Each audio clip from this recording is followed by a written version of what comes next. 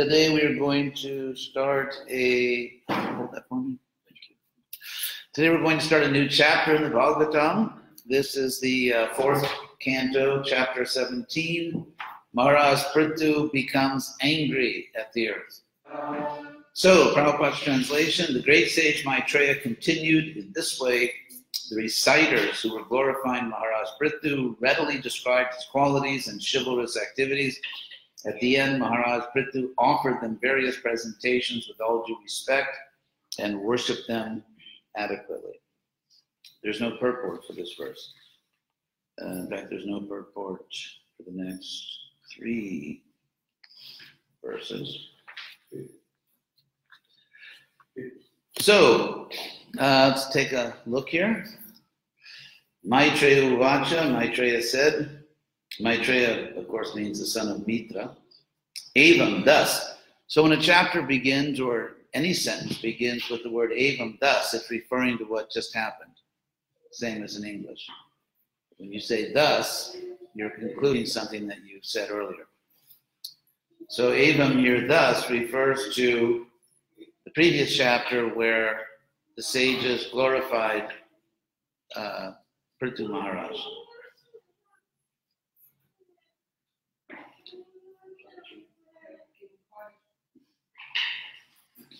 Who's called Vainya here because he was the son of Vena.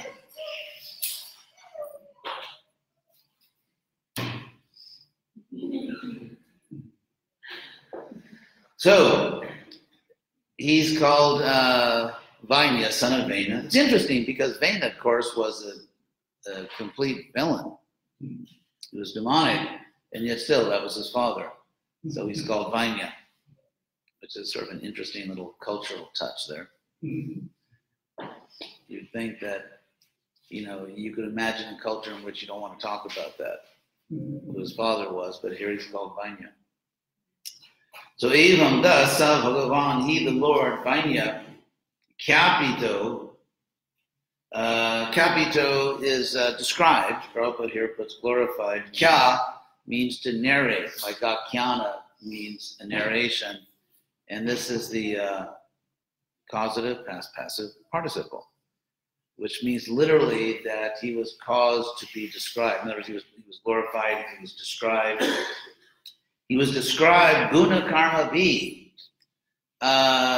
according to his qualities, guna. The word guna in Sanskrit can mean the material qualities, goodness, passion, and ignorance, but in a more general sense, it can simply mean a quality. And as in English, you could say someone has good qualities or bad qualities, but if you just say this person has qualities, it tends to mean good. It tends to mean good qualities. If you just use the word guna by itself, it tends to mean, and same in Sanskrit. So, for example, it's very common antonyms, opposite words in Sanskrit are guna and dosha, which means a good quality and a bad quality, or a virtue and default. Guna dosha, you find that throughout our literature. So here it simply says he was described in terms of his qualities, and that means his good qualities. It doesn't mean in terms of the modes of nature, which is a special use of the word guna. And karma, be his actions. Again, the word karma, from the Sanskrit root kur, or as devotees pronounce it, kri, and we still have words in English from that Sanskrit root, words like create or increase are actually from the Sanskrit verb to do or to make, create. So here, karma literally means action. And in other words, something you do intentionally. That's an action. So here, Lord Prithu is glorified in terms of his qualities and his actions. Again, just like guna can have a special meaning in terms of the modes of nature, karma takes on a special meaning in terms of the reactions to your previous activities, but in a larger sense, it simply means action or activity. And Krishna uses the word himself that way. For example, in the Bhagavad Gita, evam, what does Krishna said? Can't believe I forgot that verse. Hope this is not age related. Krishna says, one who understands my actions, birth. Janma karma cha me divyam. Janma karma cha me divyam. Yes. So what Krishna says, that one who evam joveti tattvataha, one who understands literally categorically tattvataha, in truth. In other words, not thinking that Krishna's body is material, not thinking that Krishna is material, not thinking that Krishna is a jiva. These are the three basic tattvas, the three fundamental categories of reality, which are the soul, jiva. Therefore, we say jiva tattva. We say jiva tattva because tattva here means a fundamental category, a real thing. I've explained this many times before. May I do one more time at no extra cost to you. The Sanskrit word tat, if you just add an H after the T, it's English, that. It's the same word. English just added an H, so you could bite your tongue when you say it, that, for some strange reason. But anyway, tat means that, and that is a demonstrative pronoun. It means it's a word that points out something, like which house, that house, which person, that person. And so the word that is used to demonstrate, to point out something. Therefore, it's a demonstrative pronoun. And in philosophical Sanskrit, where they put great value on brevity of speech, the more you can say in the fewest possible words, the bigger a prize you get. And we find this even, for example, in modern physics, looking for a simple equation that explains all equations. And so tat, because it points out something, comes to mean in philosophical Sanskrit a real thing. And since all real things ultimately owe their existence to one supreme real thing, therefore tat comes to mean the absolute truth. That's kind of the logic, as in, for example, Om Tat Sat. So that's the word tat. And if you add the little suffix twa, twa is something like the English suffix ty, which is probably related to Sanskrit. So, for example, if someone is generous, they have generosity. And so generosity is the quality of being generous. Or what's another one? Humanist. Huh? Humanist. No, that ends in ty. What? Humanity, yes. Being human in the sense of empathetic to other humans is humanity. The quality of being sort of an empathetic human. So religiosity, the quality of being religious is religiosity. So we have ty from Sanskrit, twa, and anyway, won't go into all the grammar here, but therefore tattva means the quality or the state of being a real thing. Tattva, the state or the quality of being a real demonstrable object in the world. That's tattva. Tattva is usually translated as truth, but it means truth in a special sense. It means categorical truth because, for example, jiva tattva. That means the jiva as a category, not just one or another jiva, not you or me, but the category of jiva as a fundamental category of real things. Or Vishnu tattva, same thing, that Vishnu stands here for a category of fundamental real things, namely plenary manifestations of God, or Prakriti tattva. So that's what, and therefore when Krishna in that famous verse in Bhagavad Gita where he says, it's translated, learn the truth by approaching a spiritual master. Literally, Krishna says, tad vidhi, again, tad, know that. Vidhi is just the imperative of the verb to know, vid, veda. And so vidhi means know, it's the command, know. So Krishna says, tad vidhi, know that, meaning know that truth. Tad vidhi, and so on. And then he says, that tadvidhi pranipatena pariprasnena seve upadekshanti. Upadekshanti is just the, I know you all love grammar, upadekshanti is the plural future tense of the verb to instruct. That's an upadeshamrita. Upadesha means instruction, right? Nectar of instruction. So they will instruct. Upadekshanti simply means they will instruct. And so here it's actually plural, that know this truth because they, Gyaninas, those who have knowledge will give you knowledge. It's sort of you could say it's tautological, but it's an interesting point. Krishna puts these two words, Gyanino and Gyanam, together. So he says, Upadekshanti te Gyanam Gyaninas. He's making a point just simply by the syntax. In other words, the word order, because in Sanskrit, you have much more freedom than in English to change the word order, because you know what's the subject and what's the object of the sentence, not by the word order, but rather by the endings. Anyway, it's an inflected language. So the fact that there is this freedom of word order in Sanskrit, much more than English, the fact that Krishna puts these two words together, Upadekshanti te Gyanam Gyaninas, Gyanam Gyaninas, he's making a point. He's saying that people who have knowledge can give you knowledge. Someone can't give you knowledge if they don't have it. And it's a simple but powerful point. Upadekshanti, they will teach Gyanam, knowledge, Gyaninas, those who have knowledge. And he said, he calls these people who will teach you knowledge are Tattva Darshina, seers of the truth, that's translated. But again, technically, Krishna says seers of Tattva. Seers of Tattva. And so what does it mean to be a seer of Tattva? It means to be a seer, and by seeing, that's how Krishna usually says, like, you've realized it. Not just something you learned in a book and you can pass a test, but you really understood it deeply. You've seen it. You've seen the truth. And so in the Bhagavad Gita, Krishna often uses different words for seeing as a synonym for knowing. When you really see something, then you really know it. That's throughout the Gita. So what does it mean to be a seer of Tattva? For one thing, it means that you see the fundamental categories of reality.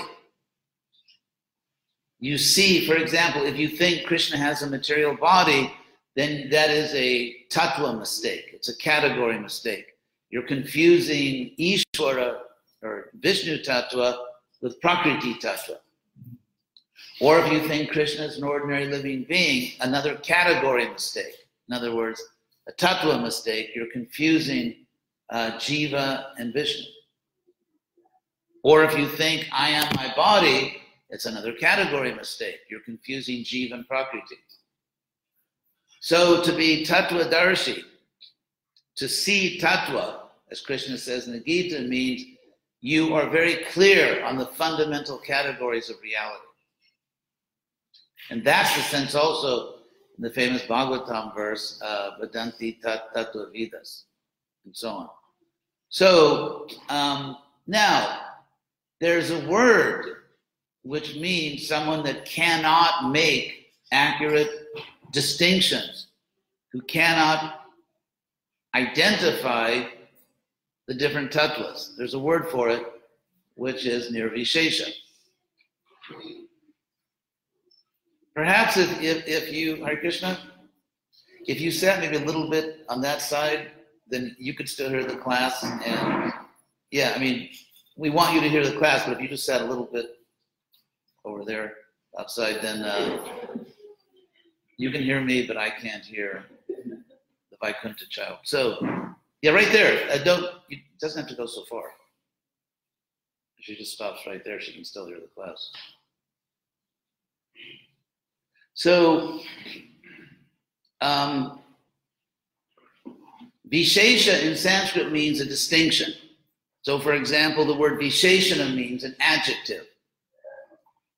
Because an adjective is a word that distinguishes nouns. Like, for example, person. Which person?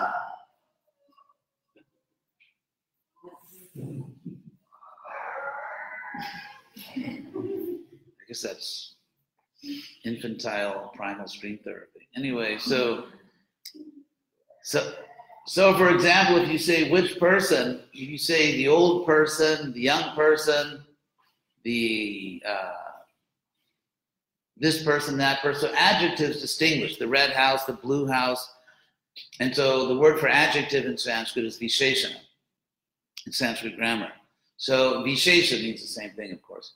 So near vishesha means someone who cannot distinguish. And what can they not distinguish? They can't distinguish the tattvas. They can't distinguish the tattvas. They are confused about Jiva, Vishnu, and Prakriti, or God, the soul, and nature. So that's actually what it means when Siddha Prabhupada is saving the Western countries from those who cannot understand what the tattvas and Shunyavada avoid us. So getting back to this verse, Krishna himself says that his karma is divine. Janma, my birth, Janma karma cha, me, my, divyam, my divine birth and action. So again, the word karma in the most simple, general sense simply means action, and then in a special sense it means the reactions to your previous activities. That's why here in this verse it said, Kyapito guna karma vi, that Prithu is glorified by his qualities and actions,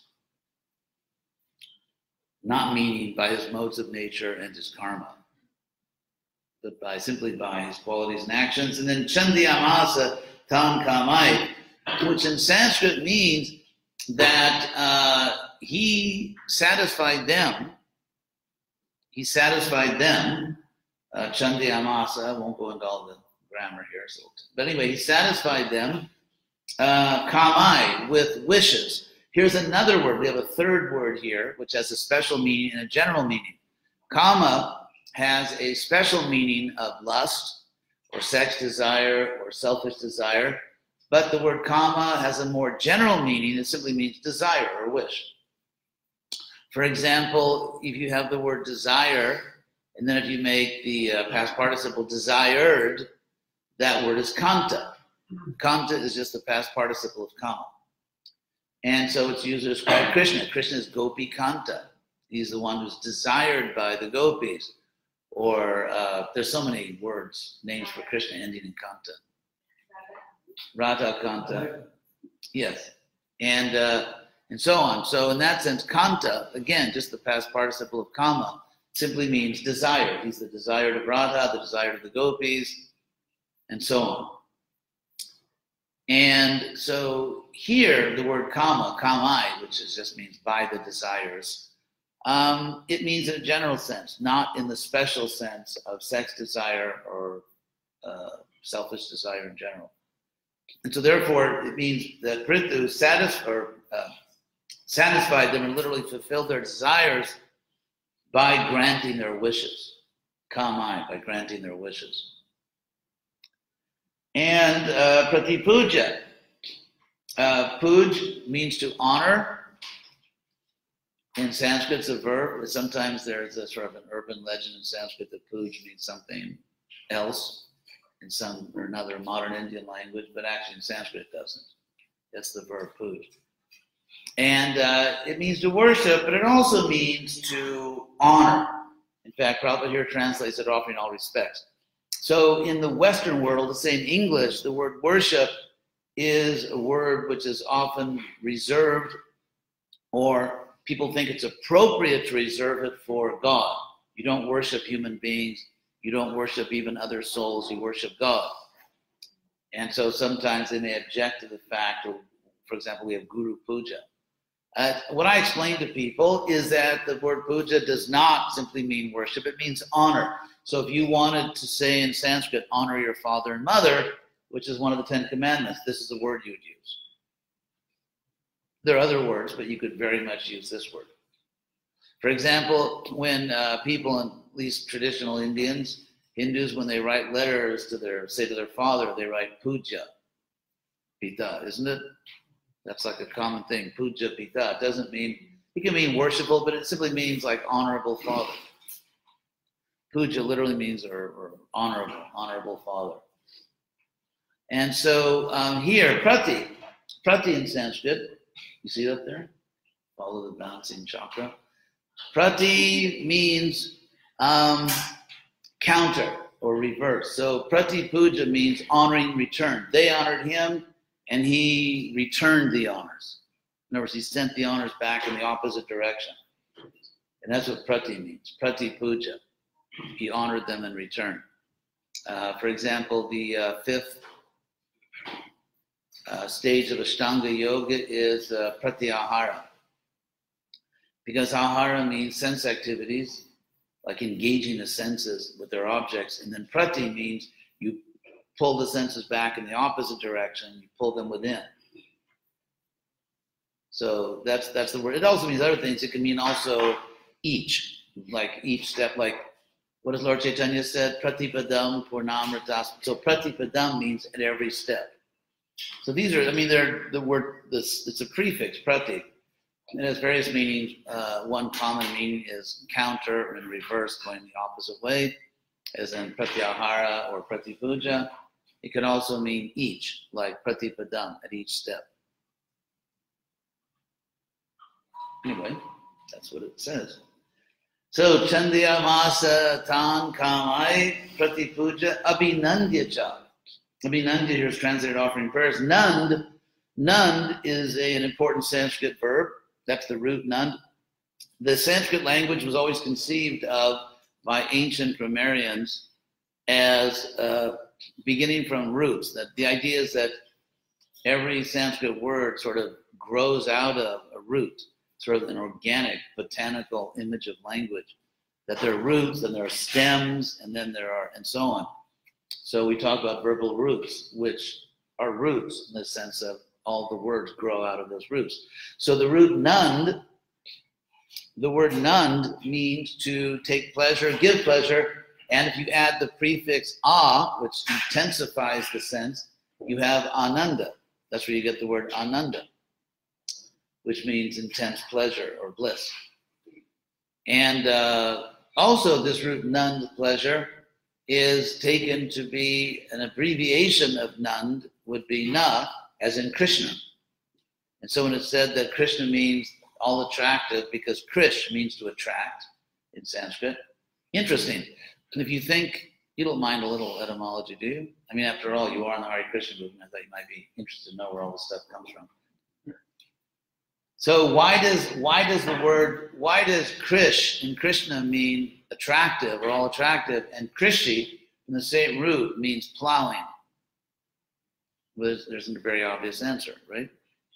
Because think of the relationship between the two English words, traction and attraction. Traction means plowing, like a tractor. It means pulling something. So that's what traction is, pulling. Something has traction, so pulling. So because the ox pulls the plow, or the tractor pulls the plow, that's traction. And if something pulls the mind, that's attraction. So that's why Krish means attractive, because attractive, or just attractive, means something that has traction. So that's why the same word means attractive, or all attractive, and plowing. Like a magnet. What? Like a magnet. Not exactly. Yeah, like a magnet would be a case, but yes, be like a magnet. Traction, attraction. So Krish means attracting, and na is taken as an abbreviation of nand, this verb nand, which means to give pleasure, take pleasure. So Krishna is the source of pleasure, and Krishna is the all-attractive one. Anyway, so abhinandya, abhi means toward. It can mean against something or toward it. And abhinandya means directing pleasure to them. In other words, Prabhupada translates here, offering prayers. The idea is that pleasing them. In this case, Prabhupada takes it to mean by prayers, but that's what nand literally means, that he directed happiness toward them in a sense, which can mean celebrating someone, rejoicing, or and so on and so forth. So that's abhinandya. So there's a sense here of not merely offering prayer, but actually giving them pleasure, pleasing them, satisfying them, which can be by appropriate prayers. So that's the verse. That was a word for word, by the way. Maitreya uvacha evam sa bhagavan vainya khyapito guna karma vi chandiyamasa tam kamai pratipuja vinantya cha. So here, I'll just say a few words. Most of the class, of course, will be the word for word, but say a few words that here we see Vedic culture in action because we see a relationship between a political leader and spiritual or religious leaders. And we see the relationship is working very well. There is great mutual benefit, not only for the individuals concerned, but for the world in general. Now, it didn't always go this smoothly. We may think that long ago, Brahmins and Kshatriyas always loved each other and cooperated, and sometimes they did and sometimes they didn't. And it's the Mahabharata itself, and even the Bhagavatam, that gives us examples when the relationship breaks down. So one unforgettable example is when the Kshatriyas killed Parashuram's father, and then Parashuram, as a Brahmin, killed all the Kshatriyas. So that's not the Varna system working optimally when Brahmins and Kshatriyas are killing each other. And this is not the only case. In Mahabharata, we have examples. For example, there was a sage called Orva, from the Sanskrit word uru, which means thigh, because there was a time when, according to the Mahabharata, this is the story anyway, that the Brahmins were hoarding wealth. And they were hoarding wealth at a time when the country, this particular country, had perhaps a drought, usually poverty in pre-industrial societies caused by drought. Of course, it can also be caused by military catastrophe and so on. But in any case, there was poverty, people were suffering, and the Kshatriyas discovered that the Brahmins were hoarding wealth. And therefore, the Kshatriyas went and massacred them. And so again, this is the Varna system, little glitch here. And so one Brahmana lady, one Brahmana lady hid her little child, her son, in her thigh, and therefore he became Orva, from the word Uru, thigh. Of course, the Bhagavatam gives an explanation to exonerate the Brahmins, and they said that the Brahmins had performed so many pious activities, that they had such incredible longevity, they were going to live so long, they were anxious to go to higher planets, and suicide is sinful, so they arranged for the Kshatriyas to kill them, which is an interesting interpretation. And it certainly makes the Brahmins look good. Anyway, so I give this as an example of sometimes the system not working so well. And there are cases where, like in the case of Sudasa, a king, where his guru cursed him, he counter-cursed his guru, they both got reactions. Again, system's breaking down. And of course, we have many, many, many examples where the system works very well. So why should the system break down? Because the Brahmins and Kshatriyas are the two highest social orders, and power corrupts. Power corrupts. So and you can see there's sort of, even if you just look at the language of Shastra, there's kind of a built-in tension, because you say one class is the rishis, the Brahmins, the other class is the kings, the rajas, but then there's the Rajarshi. And so, in fact, if you look at about 2,500 years ago, the spread of Buddhism and Jainism, by the way, at one point was just as powerful as Buddhism in the world. Buddhism continued to grow and Jainism shrunk, but if you go back a couple thousand years, they were both very powerful in India, and these movements were both inaugurated and spread by Kshatriyas, who were just sick and tired of Brahmins lording it over them. And so You have a time 2,500 years ago where the Brahmins have become oppressive, misusing their religious and spiritual power, well, more religious in this case. And therefore you have a Kshatriya revolt, which actually takes the form of two new religions. So, and then of course you have kings, because kings were educated, kings were taught the Vedas, and therefore you can have a Rajarshi who says like, well, I'm a Rishi, why should I share power with Brahmins? Because I'm also a sage. And you can have Brahmins who develop all these mystic powers by their meditation, by their yoga, and they say, well, who needs Kshatriyas? We can do it ourselves. And so, again, a lot of the time, the system was working well, as we see here. So what we see here, Brahmins and Kshatriyas cooperating, this was not a rare event. This was often the case. But also, there are many examples in Shastra where the system breaks down and the two most powerful classes turn against each other. And obviously, those examples are given as a warning of bad things that actually happen in this world. So therefore, I'm pointing out, here we have an exemplary case of Brahmana-Kshatriya cooperation and mutual appreciation, but it's not something that always happened. And so and which makes this particular case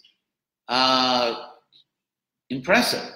In fact, we need look no farther than Prithu's own father to see a Kshatriya who enslaved the Brahmanas, or wanted to enslave them. And that wasn't the only case of kings trying to turn sages into their servants. There are other cases. There was a famous king, I think his name is Nahusha, who had Brahmin sages carry his palanquin. And of course, he got a very nasty reaction. They got rid of him and they put him, his next life was one you wouldn't want for yourself. So, but again, there are these many cases of the Brahmin Kshatriya orders turning against each other. And so therefore, when we hear about Prithu and the sages, you shouldn't think, well, of course, that's just normal Vedic culture. Well, it is, but it's also something which deserves our appreciation because it's not automatic and it didn't happen all the time. So that's an important point. Anyway, any questions on all this? Yes? Sure. As far as linguistics is concerned, I understand that language evolved. Did Sanskrit, or does Sanskrit also evolve, or is it an eternal language? Well, first of all, the Sanskrit literature, Shastra, practically never speaks about itself as a language. For example, there's no verse anywhere in Shastra that says that Sanskrita Adi Bhasha or something. Sanskrit is the original language. What the word Sanskrit literally means, it's actually the same word as samskara. It's just a different samskara as a noun, and Sanskrita is just a participle, but it's a past participle, it's the same word. And Prabhupada always translated samskara as reformatory. Reforming, perhaps another word which is perhaps more clear is refining. Refining. So reform, refining, literally reforming, like refining, bringing something to a better form. And so Sanskrita is a refined language. It's a language. Thank you. It's a language which it has been refined, which has been developed, a sophisticated language. And so you could take this to mean that it's refining of what? Like, was there a previous language which was crude, and now it's been refined? So my late godbrother Gopi Pranadhana, who worked with me on the Bhagavatam translation, he once mentioned, I thought was a very intelligent point, that if you look at Krishna when Krishna comes to this world, in fact, all of Krishna's avatars in various forms, Krishna inserts himself into an already existing genealogy, family line. So, of course, Krishna is the original person. He exists before the universe, and he creates the universe. But when he appears in this world, he inserts himself within a family. So he has parents, grandparents, great-grandparents, and going back thousands of generations. And yet he's Adi Purusha. He's the original person. And so, in that sense, Gopi Pranadhana said that, well, perhaps Sanskrit, like that, is an original language. However, it appears within a language family, just as Krishna appears within a family. I thought that was really smart. So, in any case, ultimately, we do know also that Sanskrit changes over time. So, if you look at what is called Vedic Sanskrit, by the way, the Shastra, the Bhagavatam uses the word Veda the way the modern scholars do. We often use the word Vedic to mean the whole culture, but actually the Bhagavatam uses it the way modern scholars do to mean Shruti literature. Shruti literature. And so if you look at, and then in the sense of Shruti and Smriti.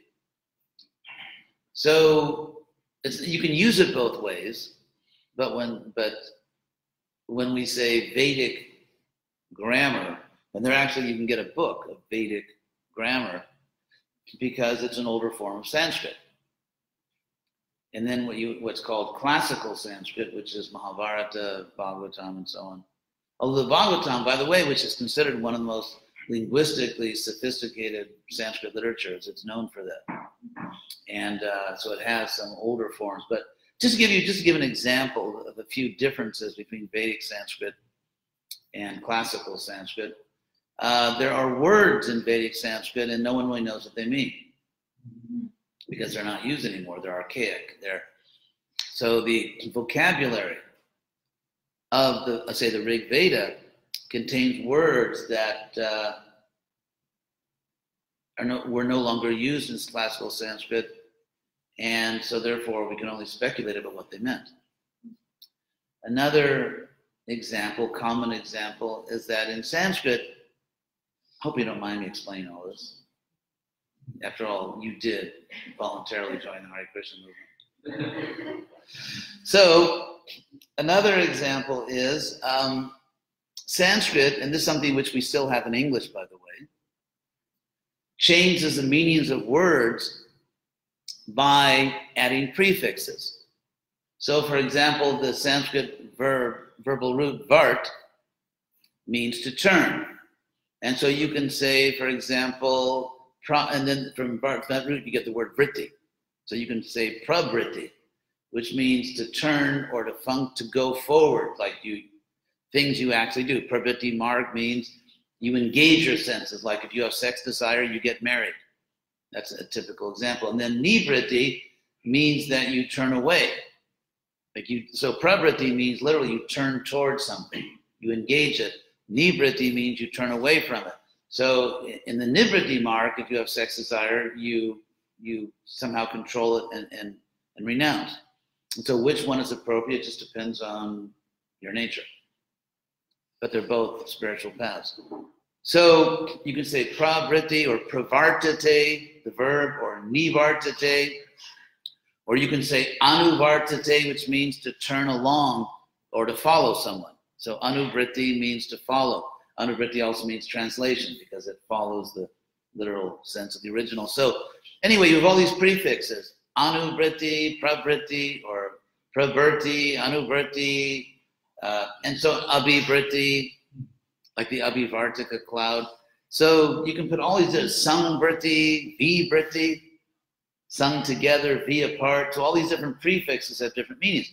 Now English not only still retains that, by the way, but it even has that verb. I chose that verb vert because we still have it in English as vert, as invert, revert, pervert, subvert, introvert, extrovert.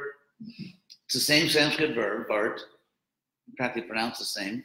And English, so in retaining the Sanskrit stem, vert, which is English vert, that's an example of the same word coming, but there's also something in grammar which is structural, or they call it morphology, where English may not retain like anu or abhi, but it retains the same structure.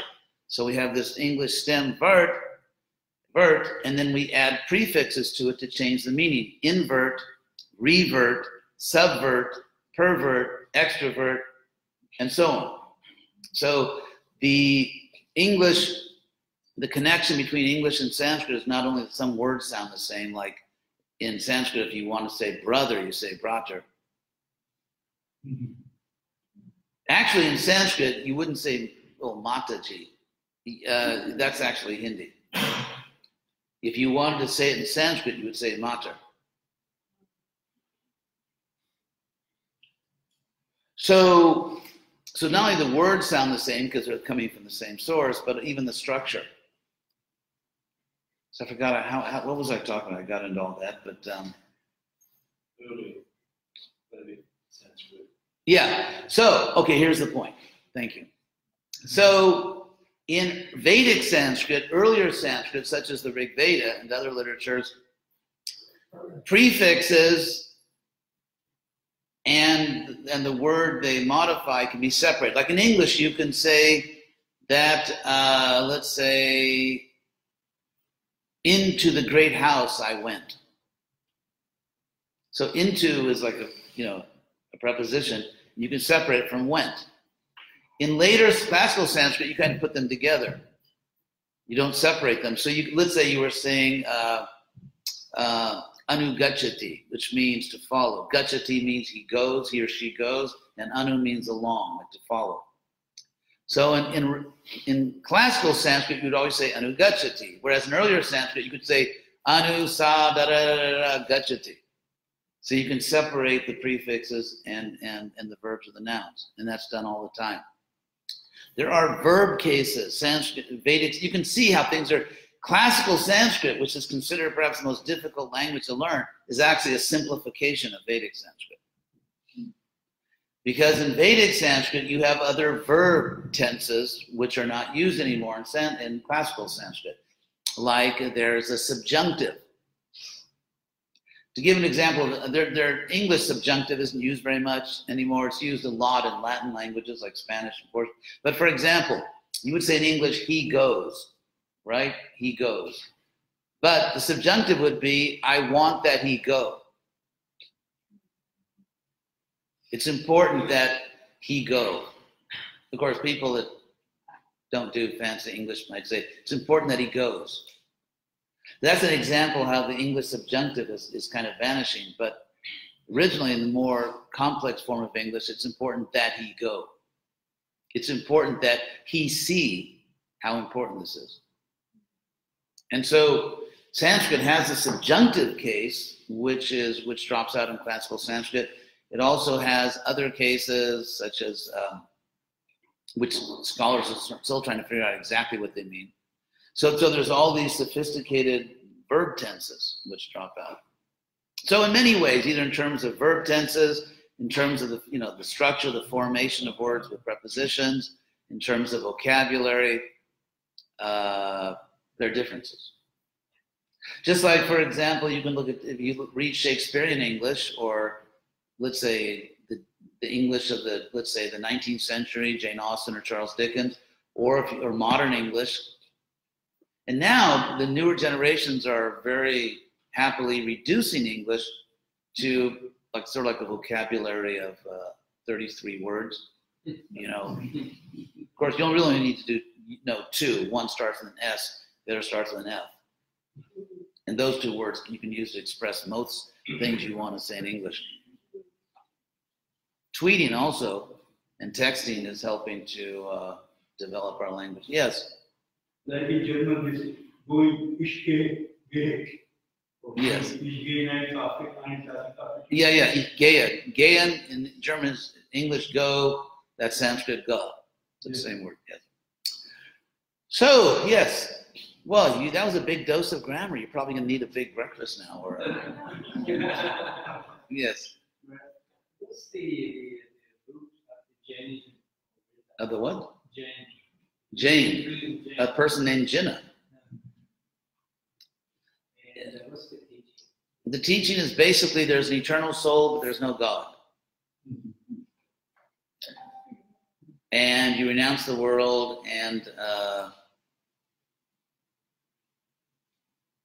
it has, I mean, it's nice because they're the super nonviolent people. They wear masks, they won't breathe bugs in and all that.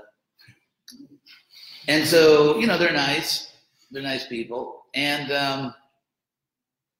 yeah, soul but no God. They have this weird thing where, I don't want to criticize them, they're nice people, but they have this philosophy that when you eat food, you get karma because inevitably it involves either disturbing or killing some life form, even vegetarian food. So what the sages do is they never cook. They let the grihastas literally eat, cook, get all the karma, and they eat the food karma free. So that's the sign of a true saint. He dumps his miserable karma on the householders, right? Admirable. It's funny because in South India they were called ambara in Sanskrit, can mean dress or clothes. That's why Balaram, Nila means blue, so Balaram's called Nilambara, which means he wears blue clothes. And Digambara, dig means the directions or like just the air. And so they would go naked, the Jain sages in South India, I guess, because it's so hot down there, everyone goes half naked anyway. I mean, at least back in ancient times. So, so in South India, they were called Digambara, like dressed by the directions, which is a sort of a polite way. It's a polite way of saying naked in Sanskrit. Whereas in North India, you couldn't do that. Like, hey, dude, you're naked. So in North India, they became Shwetambara. Shweta means white, like Shwetadweep, the White Island. So they would wear white clothes. And so they actually, it's funny, you can see, believe it or not, if you're in the Hare Krishna movement, you probably will find this very hard to understand, but people claiming to be very spiritual can take outer dress really seriously.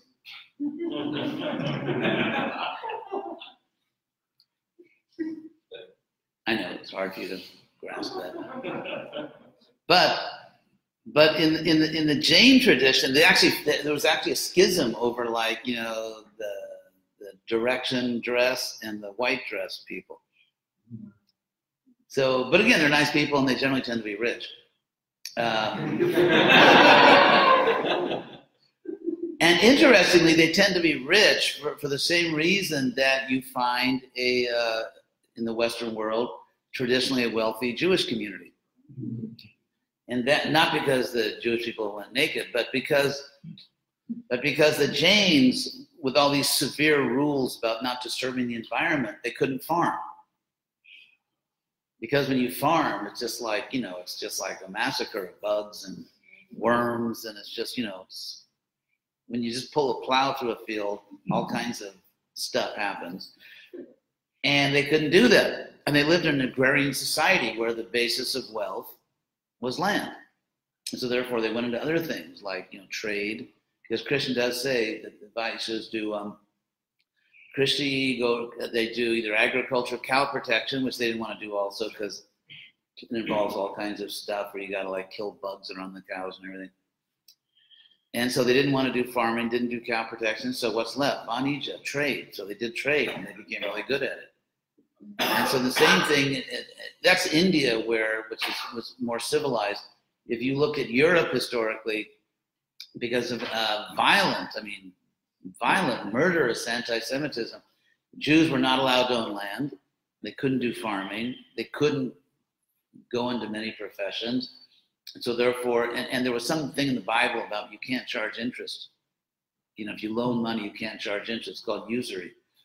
And so who wants to loan money if you can't make a buck on it? And so, but the Jews, didn't have that rule, so they became moneylenders because legally they couldn't do anything else. They actually couldn't, they were not allowed to do anything else. Then they got, of course, insulted for doing the only thing they were legally allowed to do. So you got to love humans, right? Yeah. So anyway, so those are the Jains. Yes. Maharaj, can you say that Krishna is giving all the time and also forgiving? That's clever. Yes, giving and forgiving, but sometimes the forgiving comes with a whack. I mean, you know, there is karma. And if you read the news, you can see that some people are really, you know, they're getting very heavy reactions because of what they did. And Krishna also takes from us, not because he needs it, but because parents need to teach their children not to be selfish. For example, when I was a little child, I had very good parents, and you know, you've all done this. Mother's birthday, your father takes you to get a gift, right? Your father's birthday, your mother takes you. Why? And they didn't need it. I think for like 7 years in a row, we went to Save On drugstore, and I bought my mother a little thing of, you know, multicolored bath soap, a little gel. That's what I got every year because that was like my mother's gift. So it's not that they needed it, but it's the duty of parents to teach their children to reciprocate, not to be selfish, not to be narcissistic. That's the duty of parents. Because if you don't teach your children, if you spoil your children, then you ruin your children. And so Krishna is not going to ruin us, and therefore he says, offer back. Offer back so that you become a civilized human being and hopefully a devotee. So, any other question? If not, I can tell, I mean, I can just, as an advanced Vaishnava, I can tell when the Vaishnavas are hungry. Yes, last question. You made the comment about the king who was using brahmanas to carry his elephant. Yes. Then you went into the next column saying the hell that he went to, or the horrible reaction. Who was that king? I think it was Nahusha. What was the reaction? I forgot exactly, but he took birth at a very low birth. You can look it up in the database. What's that? Snake. Okay, that's right. He became a snake. Python? Would you rather be a python? No. So, yeah, so I think that's it. You can look it up. But that's correct. Became a snake or python. So, thank you all very much. Hare Krishna. And thanks to everyone who's watching on Facebook.